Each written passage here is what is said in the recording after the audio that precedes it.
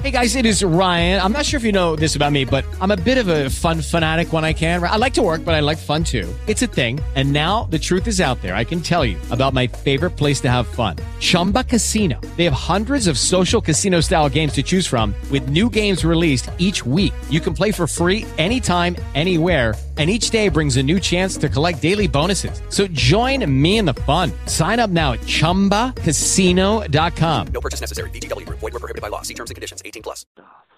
Blog Talk Radio.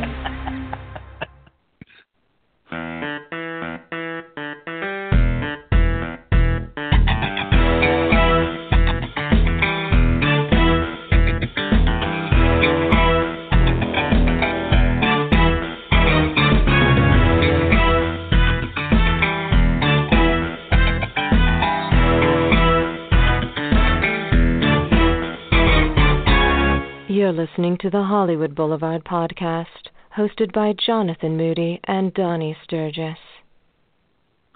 Hey, good evening, everybody, and welcome to the Hollywood Boulevard podcast. I'm your host, Jonathan Moody, and tonight we have our co-host, Donnie Sturges, with us. How are you doing, Donnie? Pretty good. Hey, true believers.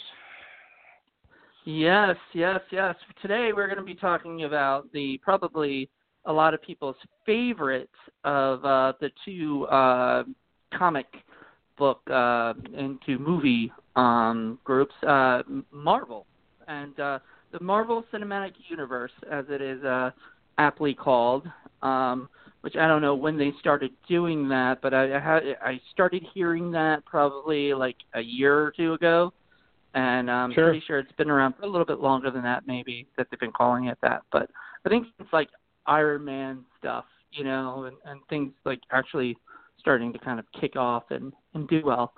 And it's kind of shaped, it's gone through different phases in the cinematic universe. Like, think about it back, in the beginning, we had like Canon doing, I believe they were going to do like a Spider-Man movie. And, that was way back. Yeah.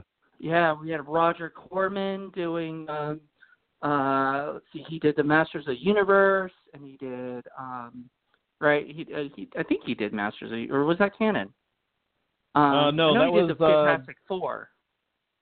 Yeah, he did. No, that was Golan Globus that did Masters. Yeah. So it was. Who did. It's Canon who did the Canon Group, which is Golan and Globus, I believe. Oh, right. So they did Masters of the Universe because they were going to do Masters of the Universe 2, and they were going to do Spider-Man back to back, but something like got bankrupt or they lost a lot of money, but they only had enough money, so they ended up making Cyborg instead. I know Marvel had something to do with the Spider-Man deal. They were starting to, from what I remember reading, they were starting to try to, because they filed for bankruptcy in the 90s, and but by the point that they wanted Canon to do the Spider-Man stuff, they started to get their shit back together, and so they ended up getting the rights back by that point because they wanted to do something, and that was what led to them almost doing the James Cameron Spider-Man.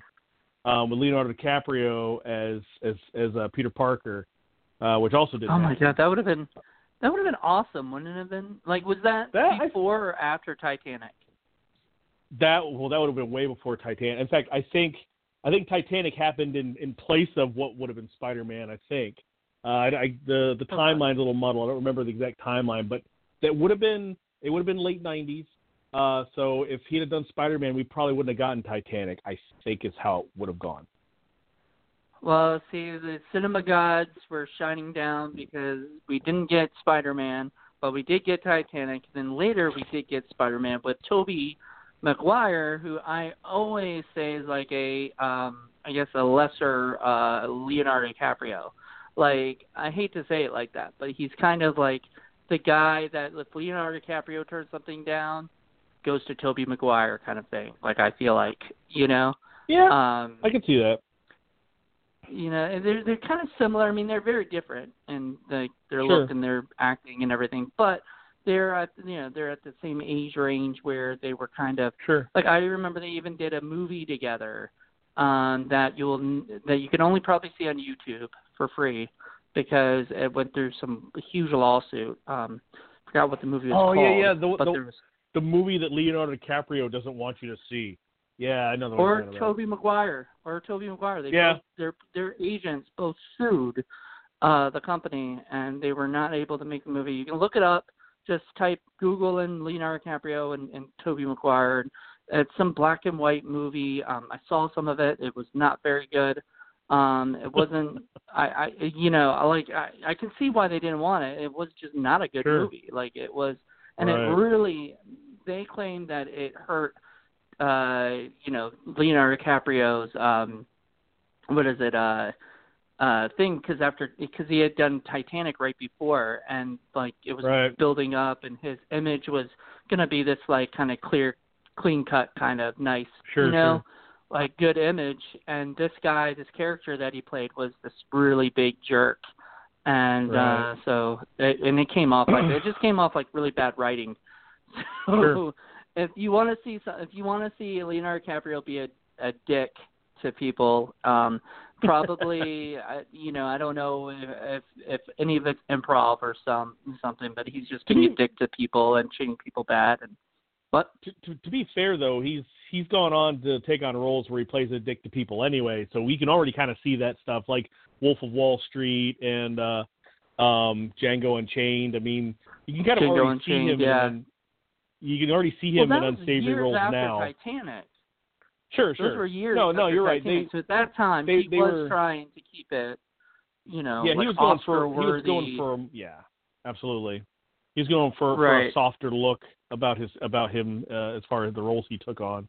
Because he was doing Titanic and he was doing Romeo and Juliet and he was doing all these romantic lead type roles, and you don't want some movie coming out where he's basically kicking puppies or something at that point. Right. But I mean, his career has definitely evolved since, so kind of moot now. Well, and he's one of the people that, I mean, you said that he was out for the role for Peter Parker, but he has not been in the Marvel Cinematic Universe, which I want to bring it back there. See how I segued back to Marvel. There's a lot of really good actors that have come, that have been part of it, and especially now, like it's more like people jump on the Marvel train. Sure. Benedict Cumberbatch, which I can never say his name right. I don't even know if I am. I don't care. I love him to death, but he's just one of those actors that you hear. I can't say his name. There's a lot of people like that. So there's him. There's you got. What is it? You've got, of course, Robert Downey Jr., Mark Ruffalo, which I enjoy him as the Hulk. It's even more interesting. I mean, because like you said, let's say let's go back like 20, 25 years ago, or even like 30 years ago. Back in the Tim Burton Batman days or whatever. You had some really impressive casting. Back when DC was king of the superhero movies, Gene Hackman as Lex Luthor, later on Jack Nicholson as the Joker and stuff, Danny DeVito. But they were a certain type of character actor. And so it was, even though at the time it was like, oh my God, Jack Nicholson is playing a superhero movie, it still made a little more sense because he was more character acting by that point, and so a lot of people were. But I mean, a prestigious actor, like somebody who won an Oscar, like Robert Redford. Here's a prime example right here. Robert Redford is a guy.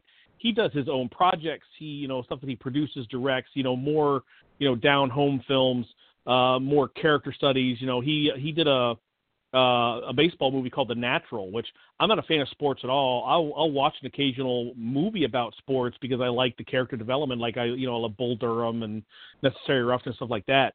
But I watched The Natural with Robert Redford. It was amazing. I was like, holy shit, this is a great movie, even though it's about baseball, and I don't really care about sports. But So 25, maybe 30 years ago, you had actors like Robert Redford who would sit there and look at a comic book movie and they would scoff at it. They would just lift their nose and go, "Oh, that's just piddly, whatever." But now it's like you're saying, Robert Redford has been in Captain America, Winter Soldier. Right. You have who else am I thinking of? Crap. Man, my mind is going blank tonight. Anthony Hopkins. This is a guy who does theater. This is a guy who does theater. This is a guy who, never in a million years would I have thought that he would have, lent himself to a comic book movie. Boom, there he is. What's her name? She was in Guardians of the Galaxy. She was her name's on the tip of my tongue. I can't remember her name. She was the leader of the Nova Corps, Nova Prime. In the first Guardians?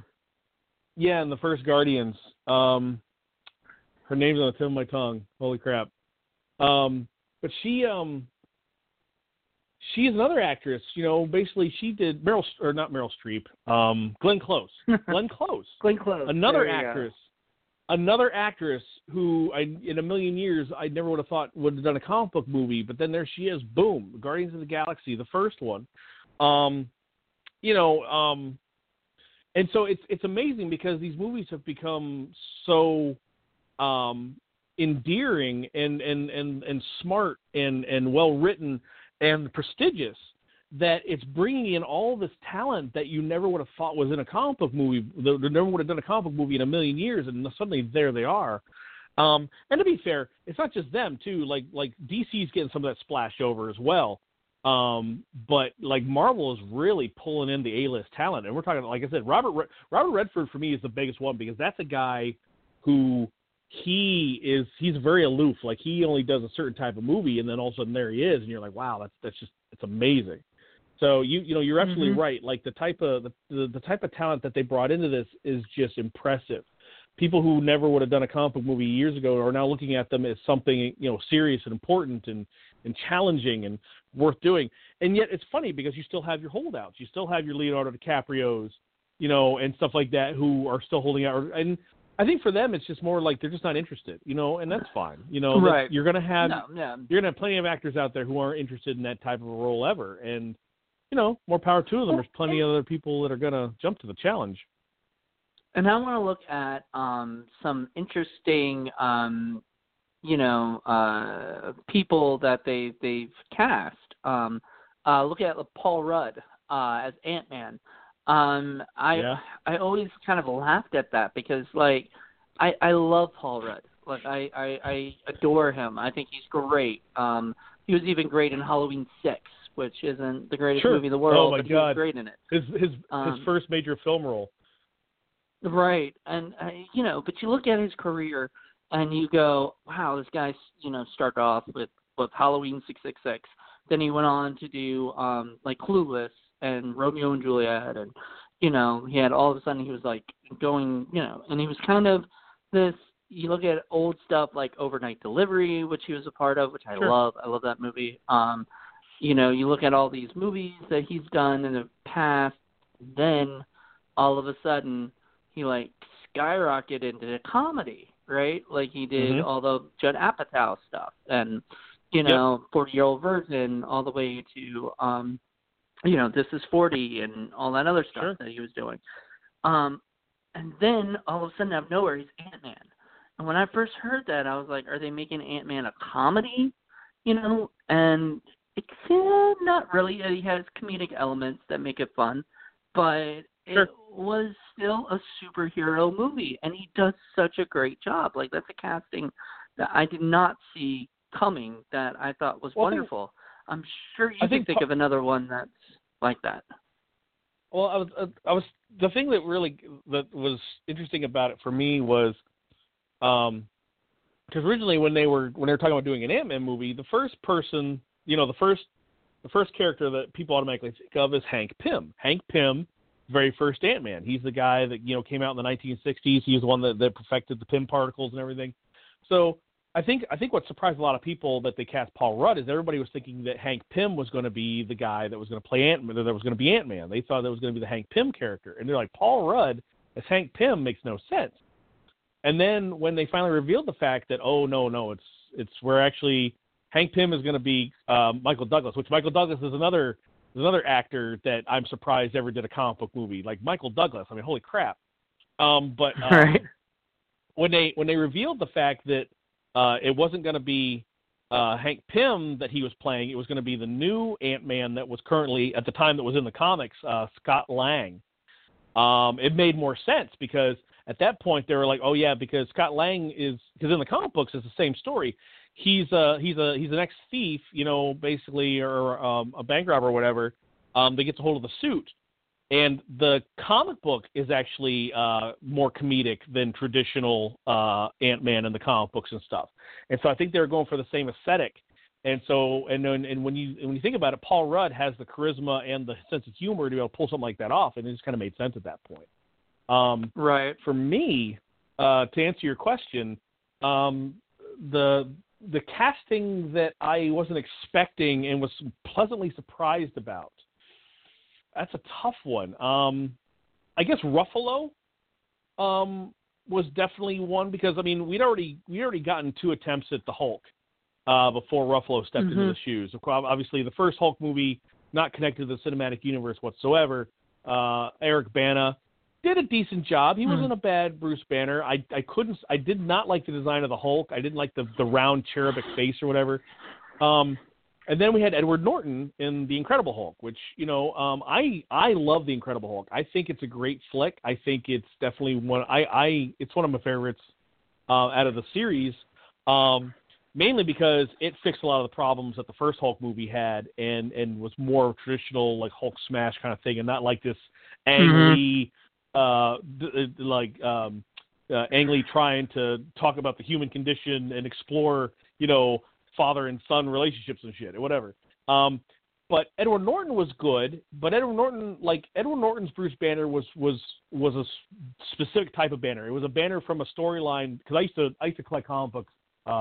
Like I was a comic nerd all the way up until probably like my early 30s. Until I stopped collecting because it just got to be too ridiculous. Marvel, the comic books bullshit just started getting really ridiculous. But anyway, there was a storyline in the comic books where Bruce Banner was on the run, and which is kind of what the Incredible Hulk touches on. It actually plays off of that storyline and he's talking to this guy on the computer named Mr. Blue and everything, and he's trying to stay ahead of the government and everything. And the guy that's the way they designed him in the comic looks very similar to the way Edward Norton looks. And Edward Norton really nailed that characterization of Bruce Banner from that storyline. So, and of course, obviously, basically, Norton got the boot because he was notoriously hard to work with. So they gave him the boot. They didn't want to use him for the next Hulk movie or whatever. And so Mark Ruffalo came into play, and I'm like, Ruffalo, like that's weird. Like that's going to be he's much older. It's going to be really weird to see how he plays Banner because I can't see it. And then when I saw him in Avengers and saw him for the first time and the way he played Dr. Banner, like kind of neurotic, a little bit nervous, but smart, a little bit witty and everything. I'm like, okay, yeah, this guy's nailed it. Like this guy really knew how to bring it. And now he's the perfect Banner for me. Like I don't know what they're going to do if they recast, because Ruffalo, especially after Thor Ragnarok, him playing against Hemsworth was just great. I loved their chemistry together. I love him as Banner. So I'd say that's probably one of the more surprising castings that I saw. But for the most part, I'm impressed with their casting. Like their casting has been pretty spot on for me. They say, so and so is going to play this character, and I'm like, wow, that's a good call. Well, I was not originally 100% like on board of the new Spider-Man, because we've had so many, we've had Tobey Maguire, we have what's the other guy's name, Andrew Garfield. Andrew Garfield, and now we have, and now I'm also blanking on the new kid's name, but Tom Holland. He was wonderful. Tom Holland, and I should remember that because that's one of my favorite directors' names as well. Fright Night's Tom Holland. not to be confused with the new Tom Holland. Right. But I absolutely loved. I absolutely loved Tom in it. I think Homecoming to me was a problem because honestly, I wasn't a fan of how much Iron Man was in it. You know, I don't know if we talked about this before on another show or not, but I know I've talked about it to different people. You know, I'm not a fan of Iron Man showing up and just kind of like solving the problems left and right. You know, for him. You know, I felt like it kind of got, you know, a lot. There's too many of it. You know, like if they had done like once or whatever or twice, but he shows up like 5 times. You know, and I'm like, this is not an Iron Man movie. Get out of the Spider-Man movie. Like it felt like he was taking over at times and stuff, and I just didn't like that. Originally, I thought it was going to be awesome because I thought it was going to be like a small cameo, like he was going to introduce Spider-Man into, you know, the world of the Avenger, of everything, and then just kind of leave. But he shows up way too much, I felt like, and it kind of it took me out of the movie and made me realize, you know what I mean? Like it took me out of that and made me into the Avengers world, you know, and stuff. And I was just like, you know, that's the same thing that happens a lot in a lot of these movies too. It's like people show up and then it's all about the cameos that they have. The Civil War was a big problem with that. You know, you got the introduction of Spider-Man for the first time. Then you got his storyline, you know. Then you got, you know, Chris Evans and his stuff going on, and you know what I mean. I mean, the only person they were missing was like fucking Thor, you know, and it was just like way too much going on, and I felt like that it took away from it. I disagree with that because I mean that was the whole point. Like that was the whole point of the stories were hinging upon that stuff. Like that was their world building, which, I mean, you know, depending on where you stand on the whole idea of world building, I think Marvel, because a lot of these companies like Universal trying to do the monsters and everything, and DC, they're putting the world building ahead of the films themselves.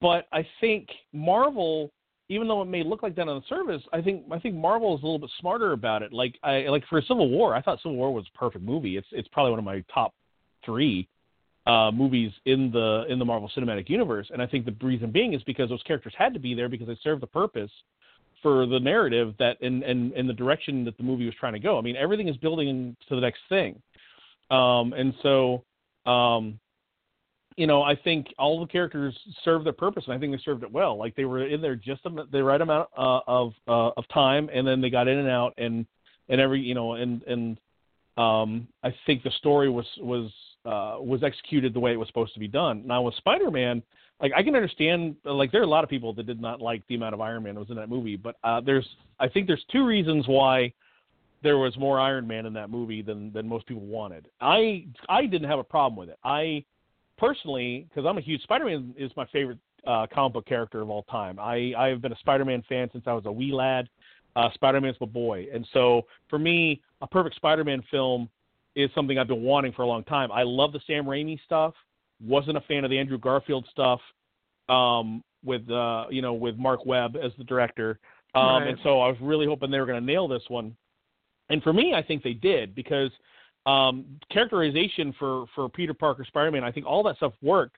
I think the Iron Man stuff needed to be in there, I think, for 2 reasons. One, again, because the story necessitated it, because with Peter's suit being being Stark Tech and everything, because that's the problem. You have this character, like if they had the rights to Spider-Man early enough on, they could have had Peter Parker probably make his own suit and not deal with it. But you had to somehow thrust him into the Marvel Cinematic Universe in a very quick and a very easy way, because of how late they got him in the game from Sony.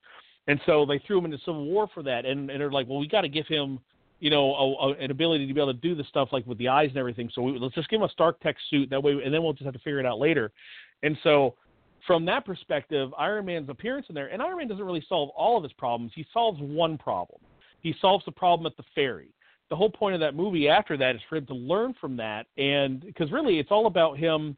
The whole point of that movie is him trying to step out from behind the Iron Man shadow, which he does at the very end. Because at the end, when Tony's like, all right, let's be partners, he's like, no, I'm going to do this on my own now. So I think the problems with Iron Man being there solved too many problems, it was narratively necessary because it shows that he's hovering around Peter too much and that Peter is making too many mistakes. And then by the end of it, you find that Peter Parker, Spider-Man, finally is able to be independent and be on his own, and he's learned so much. And so I think that needed to be there for the narrative structure. Now, the second reason why I think the Iron Man cameos were a little bit too much was because I think, and this is just speculation on my part, but I don't know if a lot of people out there might not quite understand the deal that the Marvel Cinematic Universe that Disney Marvel has with the Incredible Hulk. They technically have the Incredible Hulk, but not entirely. It's a situation very similar to Sony. Universal still owns the distribution rights to the Incredible Hulk. Universal has agreed to allow Marvel to use the Hulk for their films, and they will distribute them, but yet they get final say. This is the reason why we haven't had a Hulk standalone film since the Incredible Hulk, and why we probably won't. Because basically Universal has said you can use him in your other movies, but right now we're not interested in doing a single standalone Hulk film. So they are preventing the Hulk from getting his own movie, and so what they've been doing is they've been putting him in everything else. And I feel like the deal with Sony is something very similar, because Sony wants to do their own Spider-Man stuff. That's why they're doing their own Venom movie, they're doing their own Black Cat movie, Silver Sable, everything. So I think for them, they couldn't do a full standalone Spider-Man movie because that would have come into conflict with what Sony wanted to do. And so basically, in order for them to cheat, it was kind of more of a Marvel team-up or a Marvel 2-in-1 like in the old days where the comic books used to have comic book team-ups. So I think it's another reason why they had Tony in there.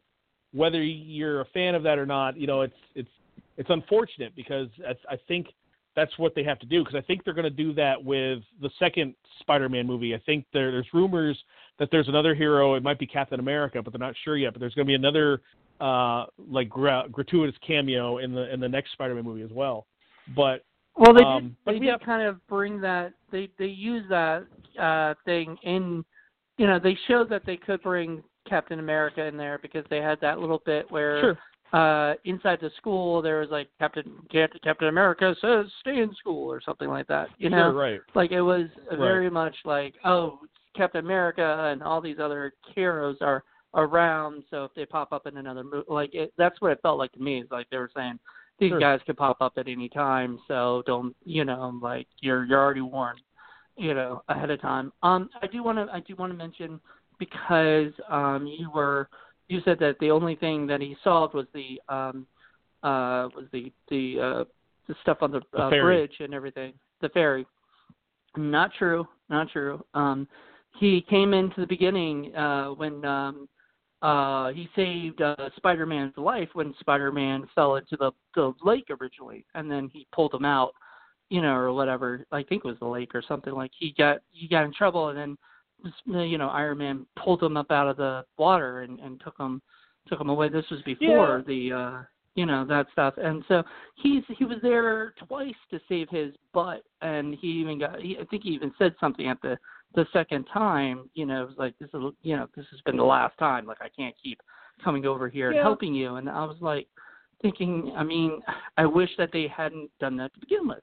That's my that's my personal belief. You seem to really, be happy with it, I feel like I feel like you needed that conflict though in order for him to grow as a character, because we already had the earlier movies, but they're not connected to this, and so you kind of had to fast track a coming of age tale in one movie, and so you needed that kind of conflict. You needed a parental figure to kind of do that whole, oh well, look, I keep helping you out, like you're not. And I think that's the whole point. That was the whole point of Spider-Man: Homecoming. Was that Peter was uncertain of himself. He got roped into this larger world than what he was used to, because he was on his own doing these small little, stopping little crimes here and there, or or just saving people and everything, but he hadn't stepped into the big leagues, and then suddenly he was needed for a big problem that was in Civil War, and then suddenly he was like, oh my God, he was kind of full of himself. He's like, oh, I want to do all these big things. Again, I think narratively it was necessary to do that, and I think, yeah, and you're right, Tony did kind of. I don't think that was much of a save as the fairy though, because I think Spider-Man would have been all right. Like the Iron Man suit kind of saved him at the last minute, but Spider-Man probably would have been okay with that fall into the water. I mean, he's kind of got the strength and agility of the spider, so I think he might have been okay. But again, I just narratively, I think it was necessary because you had to have this authoritarian figure to come down on him so that he could rise above it, so that he could grow and have that coming of age kind of moment. And I think Tony was integral because if you didn't have that, then you have nothing for him to work against. You have nothing no obstacles for him to grow against. So I think it needed to be there. Whether was there a little bit too much or not, yeah, I can understand why people would think that's a little bit too much. As for me, I enjoy him as Iron Man anyway, so it's just one of those things where it was fine for me. But I don't think there was any way they could have not done it because of how integral the suit was and how everything that had been built up from Civil War. You needed Tony to be there, to be that father figure, because he didn't have one. With Uncle Ben being dead, right? Which they didn't really reference in this, but it was hinted at. But just to have him, in order for character growth, in order for his character arc to complete itself and for the payoff for that character development, for the character arc, you needed Tony to be there for that moment where he's like, hey, wagging his finger at him like, yeah, you're not doing what you're supposed to. I'm, being the parental figure, so that when later on by the end of the movie when he's fighting the Vulture on his own and he's succeeding and he goes to that final moment where, he could totally take out the Vulture, but he saves his life and he does it on his own terms. And then later on at the end when Tony's like, you did really good, like he finally gets Tony's approval. And that's when he realizes that he doesn't need it anymore. He realizes like, he's been working the whole movie to try to get Tony's approval because he thinks Tony's this great guy. Because that's really what the movie's about. The movie's about him trying to fit in, him trying to try to get approval of this guy who he thinks is amazing. Who he's like, this guy thinks I'm amazing, so I gotta live up to that. But it's him coming to the realization that he doesn't need that anymore. He just needs to be true to himself. And I think in order to make that work, Tony has to be in that movie as much as he is. But that, again, your results may vary. Yep. And and that's the beauty of this of these movies is that everyone can have their own opinion on it, and nobody is right or wrong. Like it is, it's just based on your taste and what you like. But even with that said, I still enjoyed Spider-Man: Homecoming. I just I had those little problems with it. Sure. No problem. I do want to mention also. I thought it was really funny. You mentioned the Vulture, which Michael Keaton, who was Batman, but also was Birdman. So what is up with him going from Birdman to Vulture and from Batman? He likes playing winged creatures. I know, or they just keep casting him as that. I don't know if he likes it necessarily. I mean, I think the funny thing about Michael Keaton was that like he did Batman and he was known for that, and that's kind of like what he's pretty much. I mean, if you look at everything else he's done, that and Beetlejuice are probably like the two top. Like everybody knows Michael Keaton from those. They don't think about the Dream Team or all the other stuff that Dream he's done. Team's great. I know, but a lot of people don't talk about that movie. They should, but they don't. It's so under the radar. I don't think a lot of people knows it exists. Yeah, maybe like Shout Factory should put it out or something, and they should, and maybe get it out there some more to people. But anyway, so you got Michael Keaton who did Batman, and then he did Birdman as like I almost felt like it was. In a way, it was a cry for help, he was this guy who he was playing himself, pretty much, and he was, basically he'll argue that point. Will he?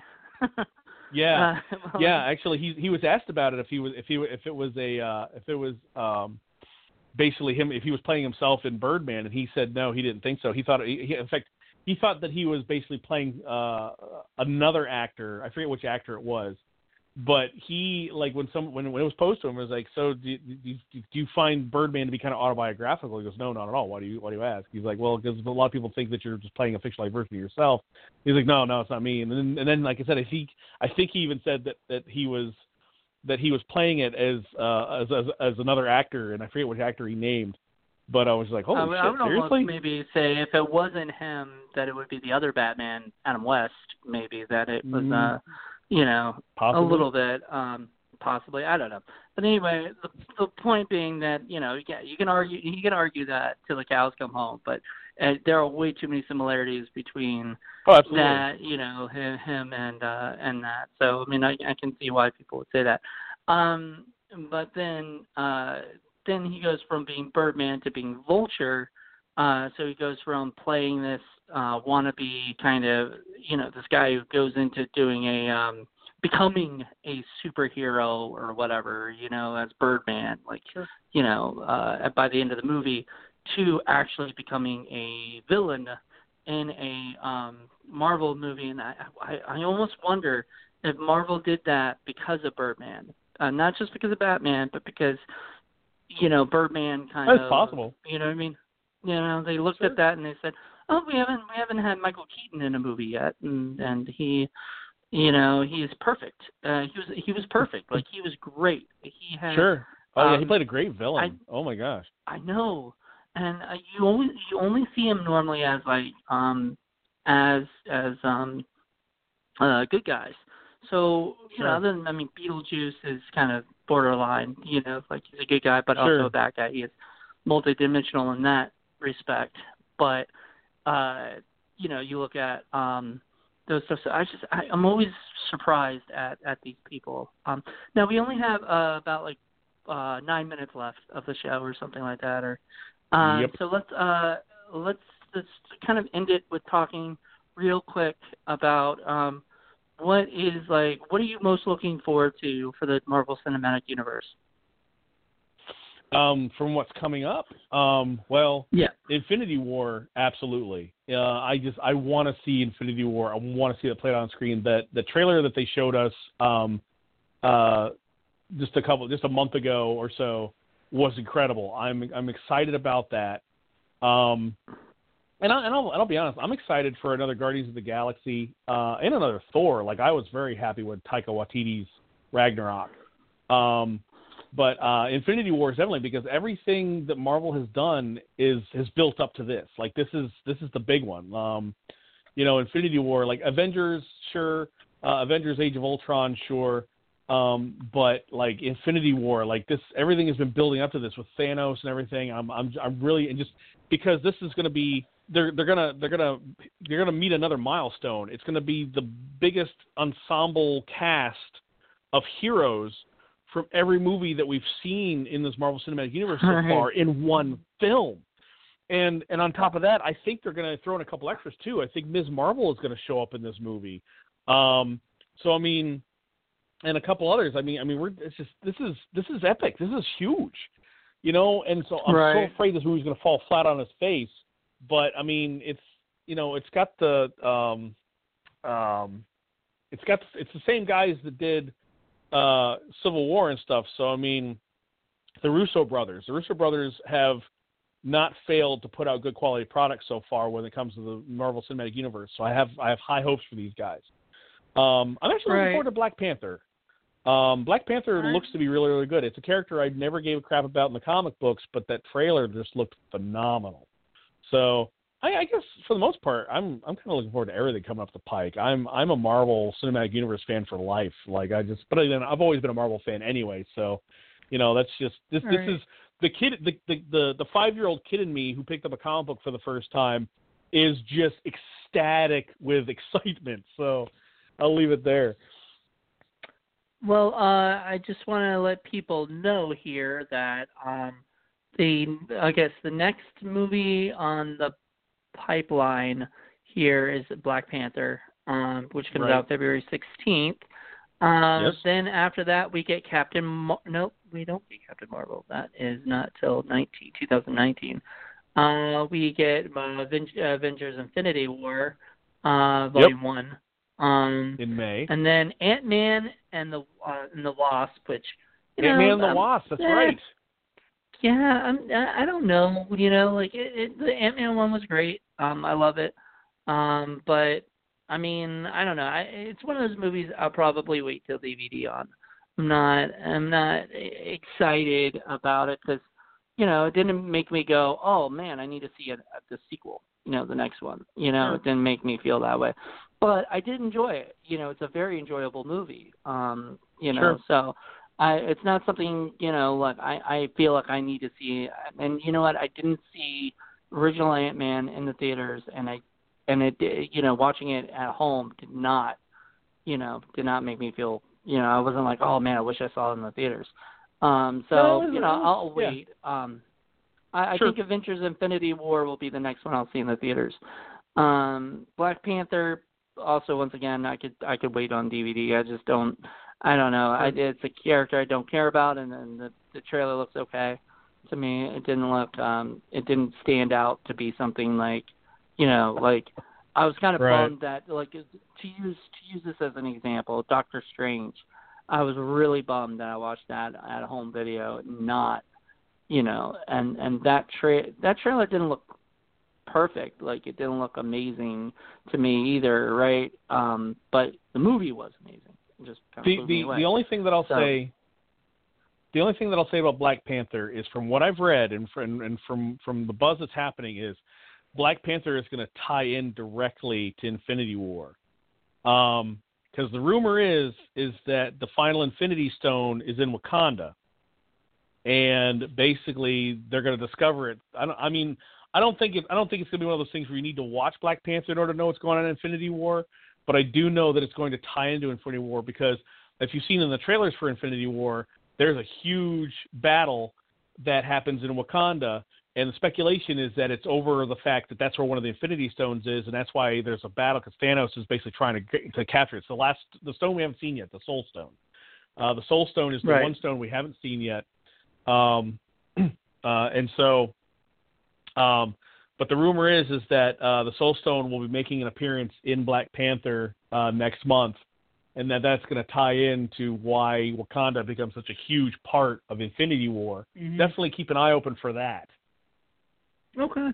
Well, all right. Well, we're almost out of time, and I don't want to over talk it, or whatever, and it cut off on us.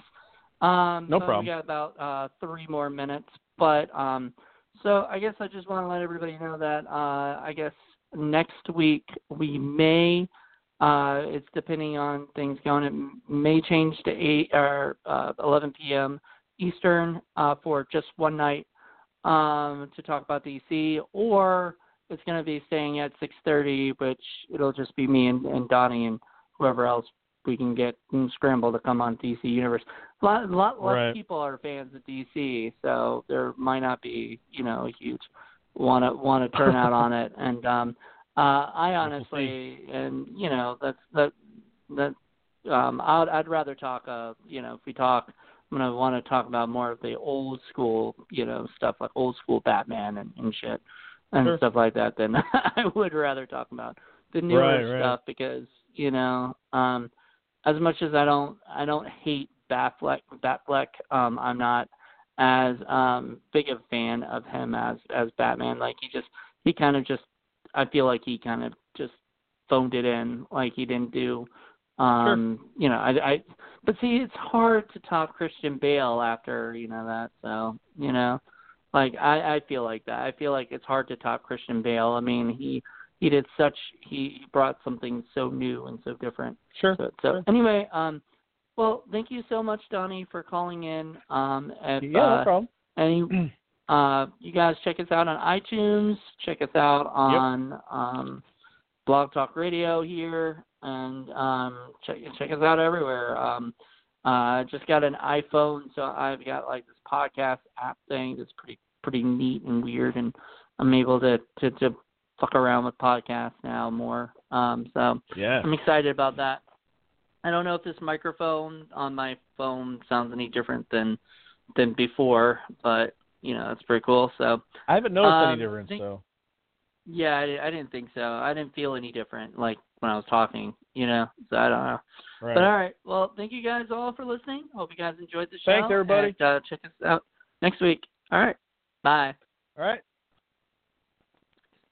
Hey guys, it is Ryan. I'm not sure if you know this about me, but I'm a bit of a fun fanatic when I can. I like to work, but I like fun too. It's a thing. And now the truth is out there. I can tell you about my favorite place to have fun. Chumba Casino. They have hundreds of social casino style games to choose from with new games released each week. You can play for free anytime, anywhere. And each day brings a new chance to collect daily bonuses. So join me in the fun. Sign up now at ChumbaCasino.com. No purchase necessary. VGW Group. Void where prohibited by law. See terms and conditions. 18+.